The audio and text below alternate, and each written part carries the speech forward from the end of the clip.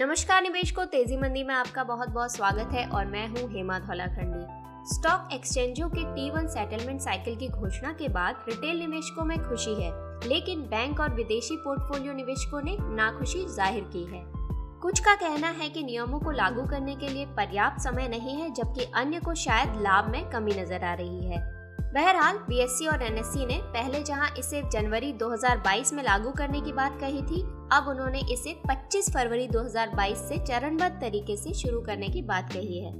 आइए जानते हैं कि क्या है T1 सेटलमेंट साइकिल और इसके क्या फायदे हैं। T1 सेटलमेंट साइकिल का मतलब ट्रेडिंग प्लस एक दिन। इसमें इक्विटी ट्रांजैक्शन का सेटलमेंट ट्रांजैक्शन के दिन से 24 घंटे के अंदर कर दिया जाएगा। फिलहाल भारत में T2 सेटलमेंट साइकिल को फॉलो किया जाता है, जहां ग्राहक को शेयर खरीदने पर 48 घंटे या उससे ज्यादा समय में शेयर मिलते हैं। अगर T1 सेटलमेंट साइकिल लागू हो जाता है तो भारत ट्रेड्स को सेटल करने वाला दुनिया का सबसे तेज शेयर बाजार बन जाएगा। बता दें कि अमेरिका भी अगले 2 वर्षों में एक दिन में सेटलमेंट साइकिल को पूरा करने की योजना बना रहा है। Citibank, Kotak Mahindra bank, ICICI bank आदि ने सेबी से T2 से T1 साइकिल को स्थगित करने के लिए कहा है। उनका कहना है कि इससे उन्हें और विदेशी पोर्टफोलियो निवेशकों को परेशानी होगी। वर्तमान सिस्टम विदेशी पोर्टफोलियो निवेशकों को 2 दिनों में व्यापार करने की अनुमति देता है। इससे वह 2 दिनों में अमेरिकी डॉलर या किसी अन्य विदेशी मुद्रा को रुपए में बदल पाते हैं। अगर T1 सेटलमेंट साइकिल लागू हो जाता है तो एक दिन में विदेशी मुद्रा को बदलने में दिक्कत आ सकती है।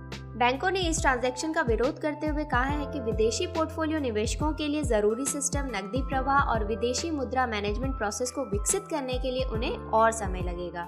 स्टॉक एक्सचेंज 25 फरवरी 2022 से मार्केट कैपिटलाइजेशन के आधार पर निचले 100 शेयर्स के साथ T1 के फेज को शुरू कर सकते हैं।